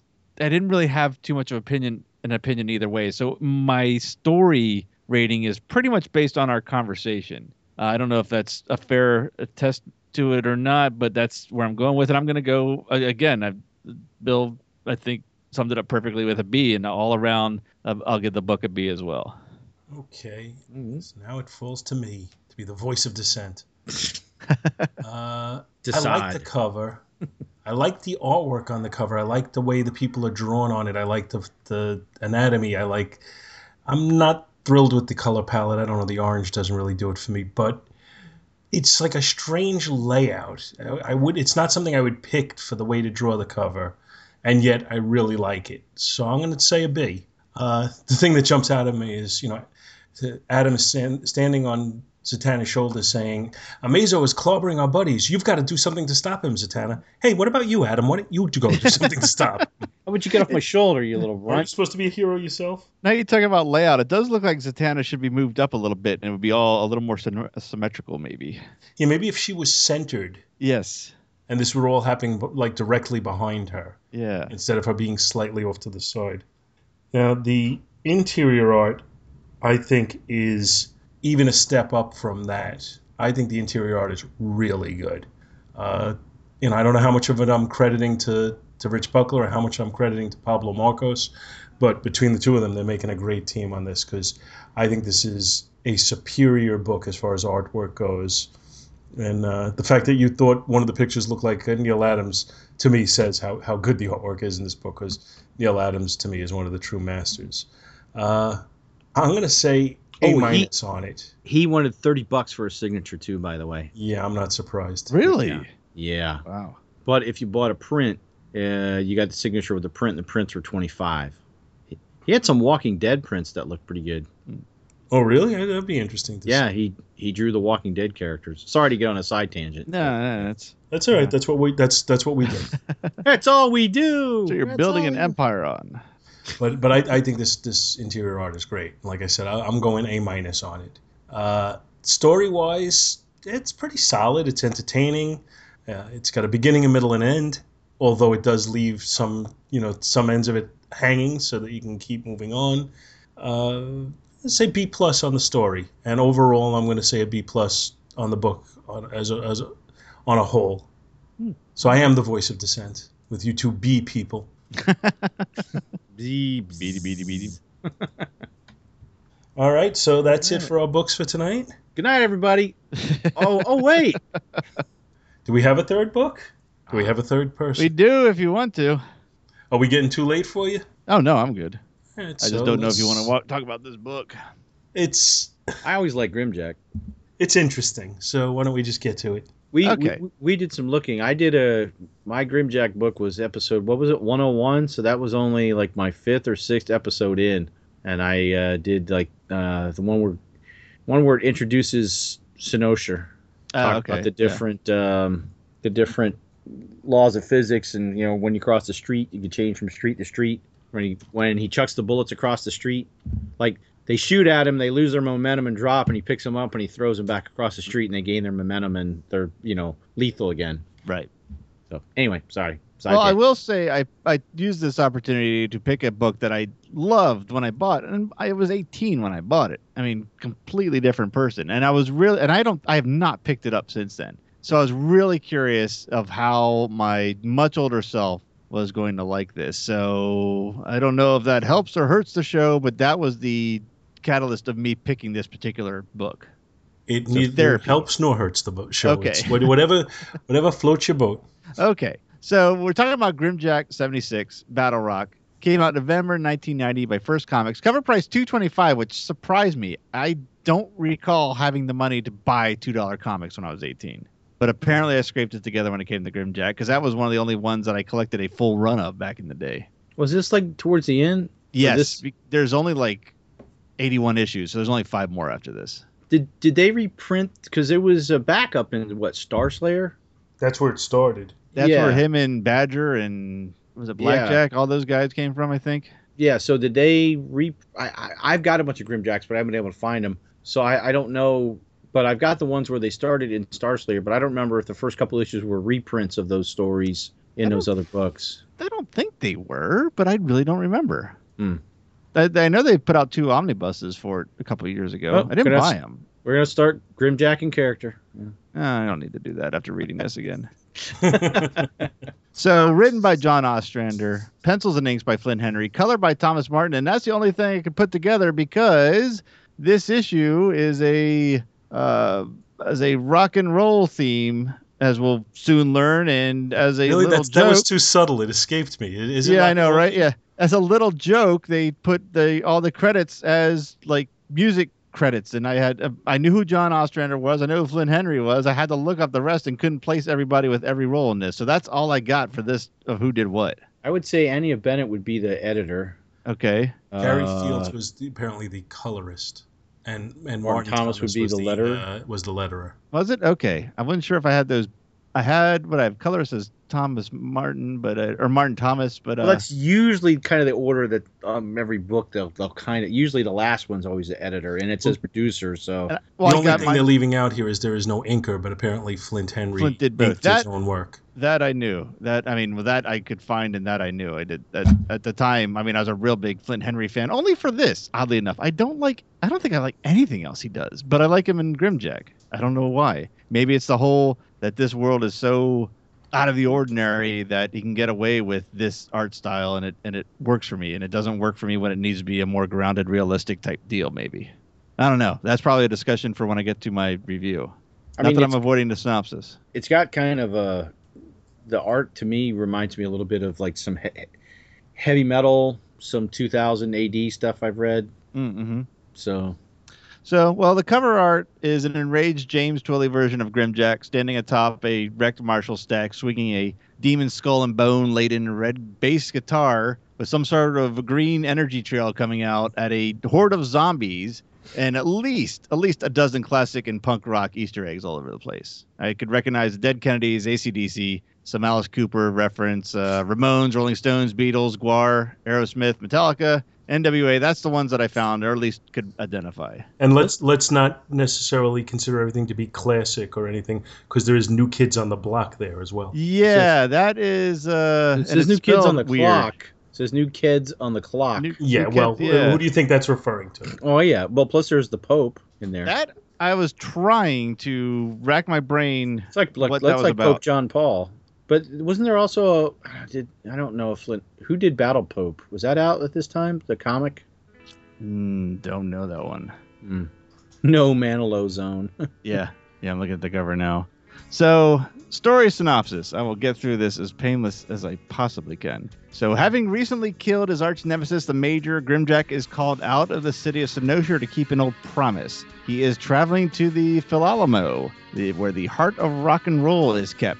Grimjack is there to rejoin his band and protect its latest threat. This is in an area of the world where physics render weapons useless and music frequencies, drum beats, and vocals turn deadly. Grimjack confronts his old bandmates Big Man on sax, Lady Soul on vocals, Screaming Charlie Wah on vocals and drums, and the frontman of the band, Johnny Milaboni, and Johnny's rune-carved Stratocaster soul singer. The band. Man, that's such a riff on Elric. Elric? Elric. Melanasone? Melanaboni? I practiced all afternoon saying that, and I can't say it. I had to look that up. That's where Elric comes from. Yes, yeah. And okay, gotcha. He had a what's the name of the of his Soul Singer? Yeah, his sword. Soul Singer in this, yes. His Soul sword. Singer is Aretha Franklin. Yeah, but his sword, Elric's sword used to suck souls. Okay. Yeah. And it I was wasn't a following black it all until now. I got you. And it was a black rune carved sword. Okay. Yeah. Totally over my head until and now. it was called Stormbringer, if I remember correctly. Stormbringer was from Thunderstrike, wasn't it? No, I would think it was also Stormbringer. All right, whatever you say. There was two of them. I'll look it up. The band doesn't recognize Grimjack in his reincarnated James Twilly body, but after a quick rift on his trusty bass, he incinerates a nearby cactus, and Grimjack is let into the fortress. Inside at the buffet, he catches up with the band. He learns that Screamin' Charlie has lost his voice and now goes by Silent Charlie. And he meets a new member of the band, the keyboardist Roland, and his head Excitable Boy. And it's at this point where I learned that John Ostrander is probably a Warren Zevon fan as I am. Hence why the head looks like... He is an excitable boy. Yep. He never mentions the werewolves. Because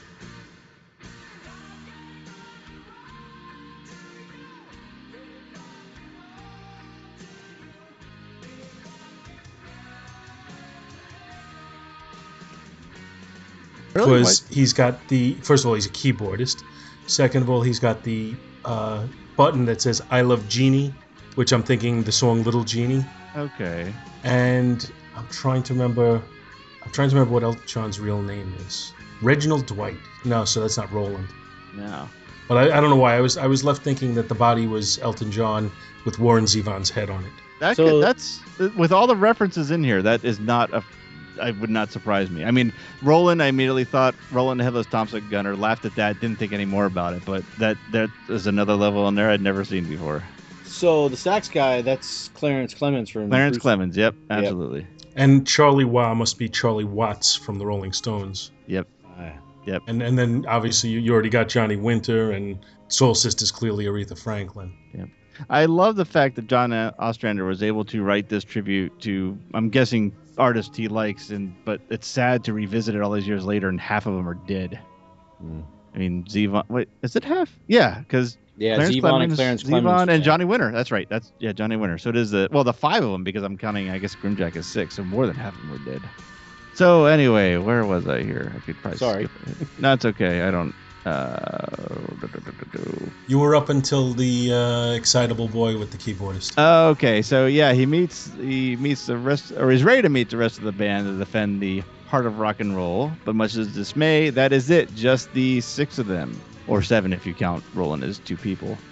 Grimjack sizes up the situation and asks who's attacking. Johnny explains it's the same old agents, promoters, record company owners, lawyers, and on any money grubber that wants to make a profit off of the heart of rock and roll.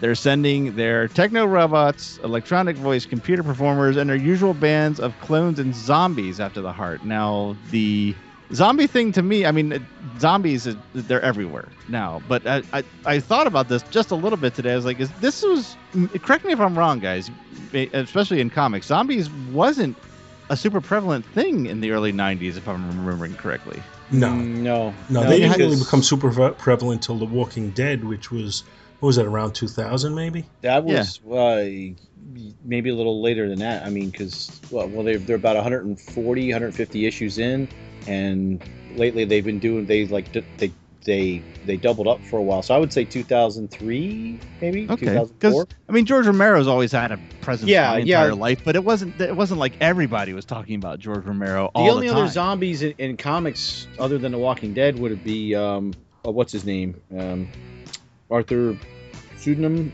I say the drunk guy that played the piano. No. Well, you're talking about Marvel zombies? Yeah. That's after Walking Dead, obviously. Yeah. So the one who pretends that he has big long lines at Comic Cons and has to take over other people's tables. Yeah, he had a big, he like hogged up a big area too. And he photoshopped a picture to make it look like he had more fans. No, he did? You didn't see that? No. You need to look. I will look that up. You can find it. You can find it, and they actually have the picture that he had, and then they found pictures from the same con of these different people around. Because somebody spotted it out as like just not looking right. Wow. I had not heard. I will look that up. And just for what it's worth, I looked up Walking Dead. It started in 2003. You're right on the money, Bill. Just enjoy that. You may want to clip that. I don't think I've ever said that before, and I probably will never say it again. Mark the tape.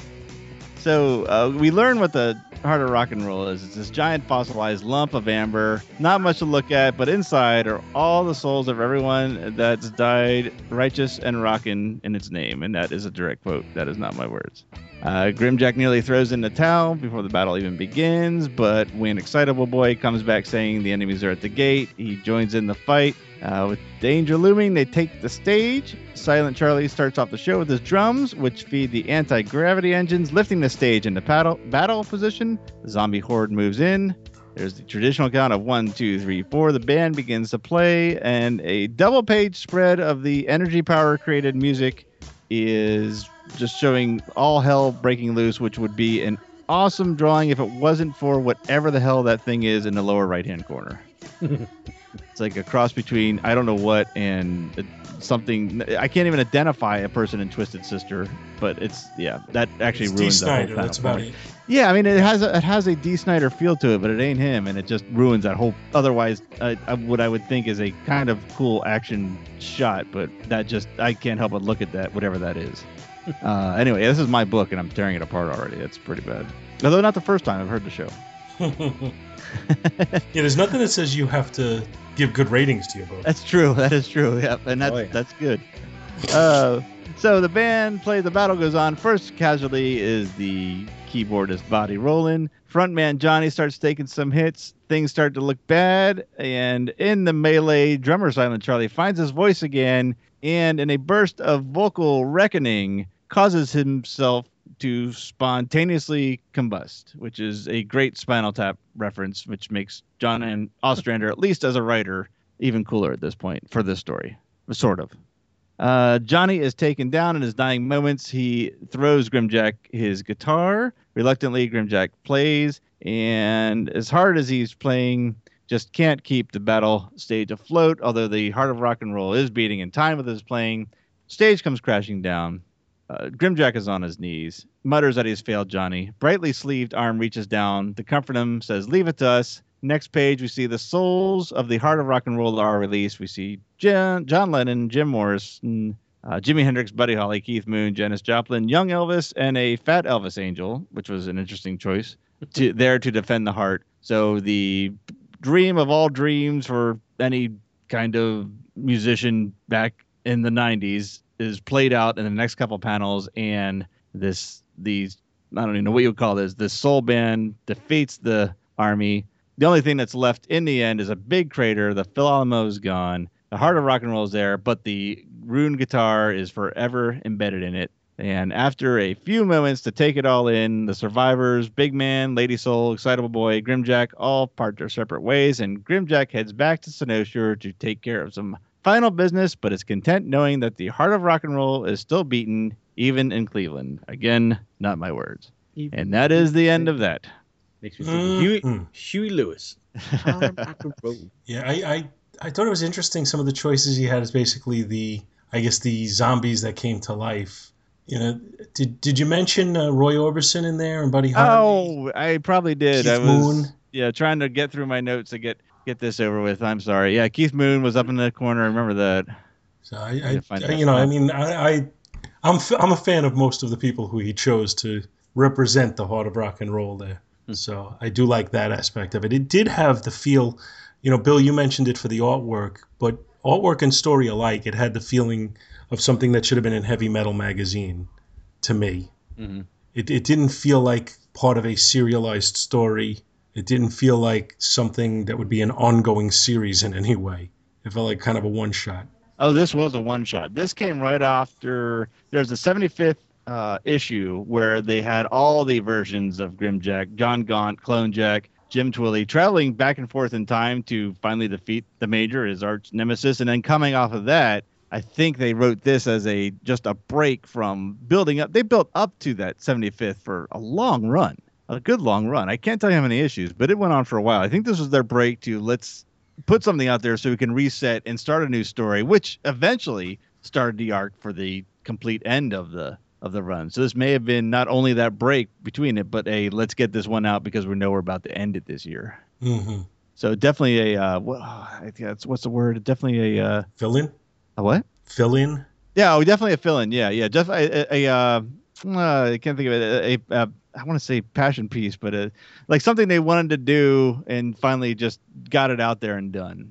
Well, this has nothing to do with the story. They've never mentioned. I mean, the story tells about Grimjack returning an old favor. This has never happened before in the comic. So, I mean, that's all. This isn't a sequel episode of any kind. Does this version of Grimjack? I thought it only went up to maybe I only have 75 issues, and that's why I didn't know that it went up to 81. But wasn't I remember another series after this? Wasn't there something? And maybe it's this version of Grimjack about like some type of demon war or something. That was in the that was a 6. Was that a miniseries? I might have the number wrong. It was a 6 miniseries that was going on, being released at the same time that Jim Twilly Grimjacks were out. Okay. Yep.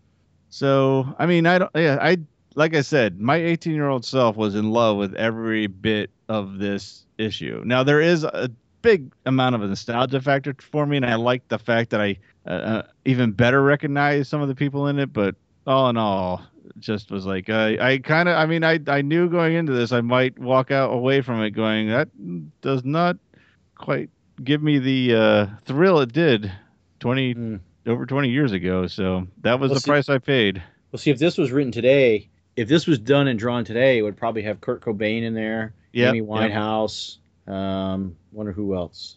would be a good choice to stick in there. Right. So I will just go ahead and rate it. No point in lamenting on it. But the cover, I think that's probably what I like best of all this, because that is like him killing off a horde of zombies with a guitar. So I will give that a B. The internal art, it's hit or miss. They're recognizable, but like I said, nothing I'm going to frame on my wall. So I'll give that a C-. The story can only be done in a one shot, doesn't move the rest of the comic along. I'll give that a C- as well, and I will reluctantly give it a C, although my 18-year-old self is crying. So that's all I can say about this. Yeah, this is like a great 80s comic for you. Kind of, you review it back then. 90s. Yep. Yeah, well, okay, kind of. So it's a great 90s. It's 90s, whatever. Never mind. I'll shut up now.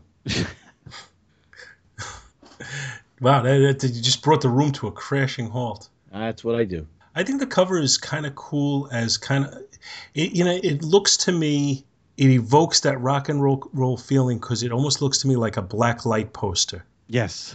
The color palette for it just really, like, I could see some type of headbanger guy having this hanging up in his room. Well, that was me at 18. There you go. So it's not my style necessarily, but I think it really does accomplish what it sets out to. So I'm not necessarily giving it a grade based on my own personal opinion, because honestly, I wouldn't have this hanging in my house, but I could see where a lot of people would. And for that reason, I'm going to give the cover a B+. The interior art, I kind of like the interior art. I think it's pretty well done. It's stylized and it's very specific to the story. I'm not sure, as you were saying, Matt, I'm not sure it would translate necessarily to other types of stories all that well. Right. I'm not really very knowledgeable on Flint Henry, but I seem to remember he did the Rune Silver Surfer book, which I thought was pretty decent. But the interior, like I said, I think it fits the story pretty well. So I'm going to say just a regular B on the interior art. And then the story, as a one-off fun story with a lot of rock and roll commentary in it, I think it really serves its purpose there well. And I'm going to say a B+ on that. So I'm actually rating it higher than you, Matt. Oh. I'm going to give it a solid B. Okay. Oh, and one thing I didn't mention also was when the excitable boy head goes flying off, or just before he goes flying off, he says, "You better, you better, you bet," which is quoting The Who. And I'm a big fan of that album, so that's extra points for me right there. Okay, cool. Well, good. I feel a little better. And the other thing is they say, the group with John Lennon and all of them, they call it the Hell of a Band. Oh. That's a flashback to the Righteous Brothers song "Rock and Roll Heaven," where they say, if there's a rock and roll heaven, they must have had a hell of a band. Oh, very cool. So I don't know if you guys had caught that. No. Because you got to be old like me to know that. Oh, and at one point, Big Man says, I think they're talking about Keith Richards at the time, and he says something like, "He's so vain," going to Carly Simon. Oh, yes, yes. So there's a lot of little things like that. I probably missed a lot of them, but I'm still happy that I caught as many as I did, and I think it's pretty solid.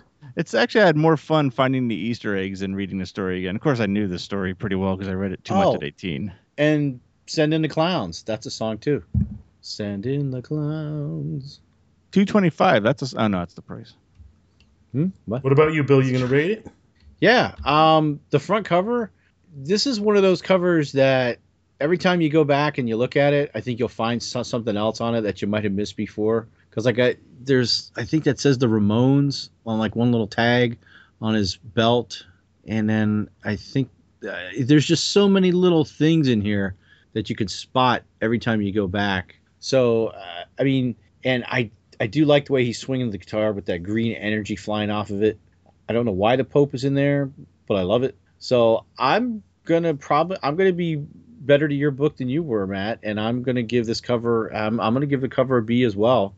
The interior art, I kind of like a lot of the heavy metal art, and this, I like the feel of this, especially that big splash. And yeah, I don't know what the hell that is in that page, but I wish it wasn't there. That thing down in the right. Oh yeah. And I'm I'm a big Grimjack fan. Not as much as the earlier.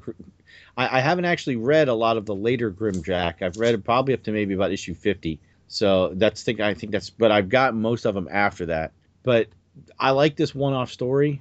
So I'm actually going to give the art a B+, and the story is there's so many little Easter eggs in the story and the art in here that I'm going to give them both a B+, and give the whole book a B+. Oh, well, cool.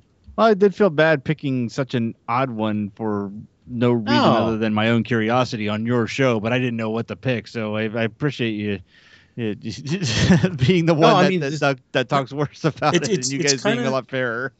It's kind of what I was saying earlier, though. I don't think it hurts the show. Okay. If we bring the same stuff all the time, that's going to get a little old after a while. Oh, this is great. I love that. This is awesome. This is great.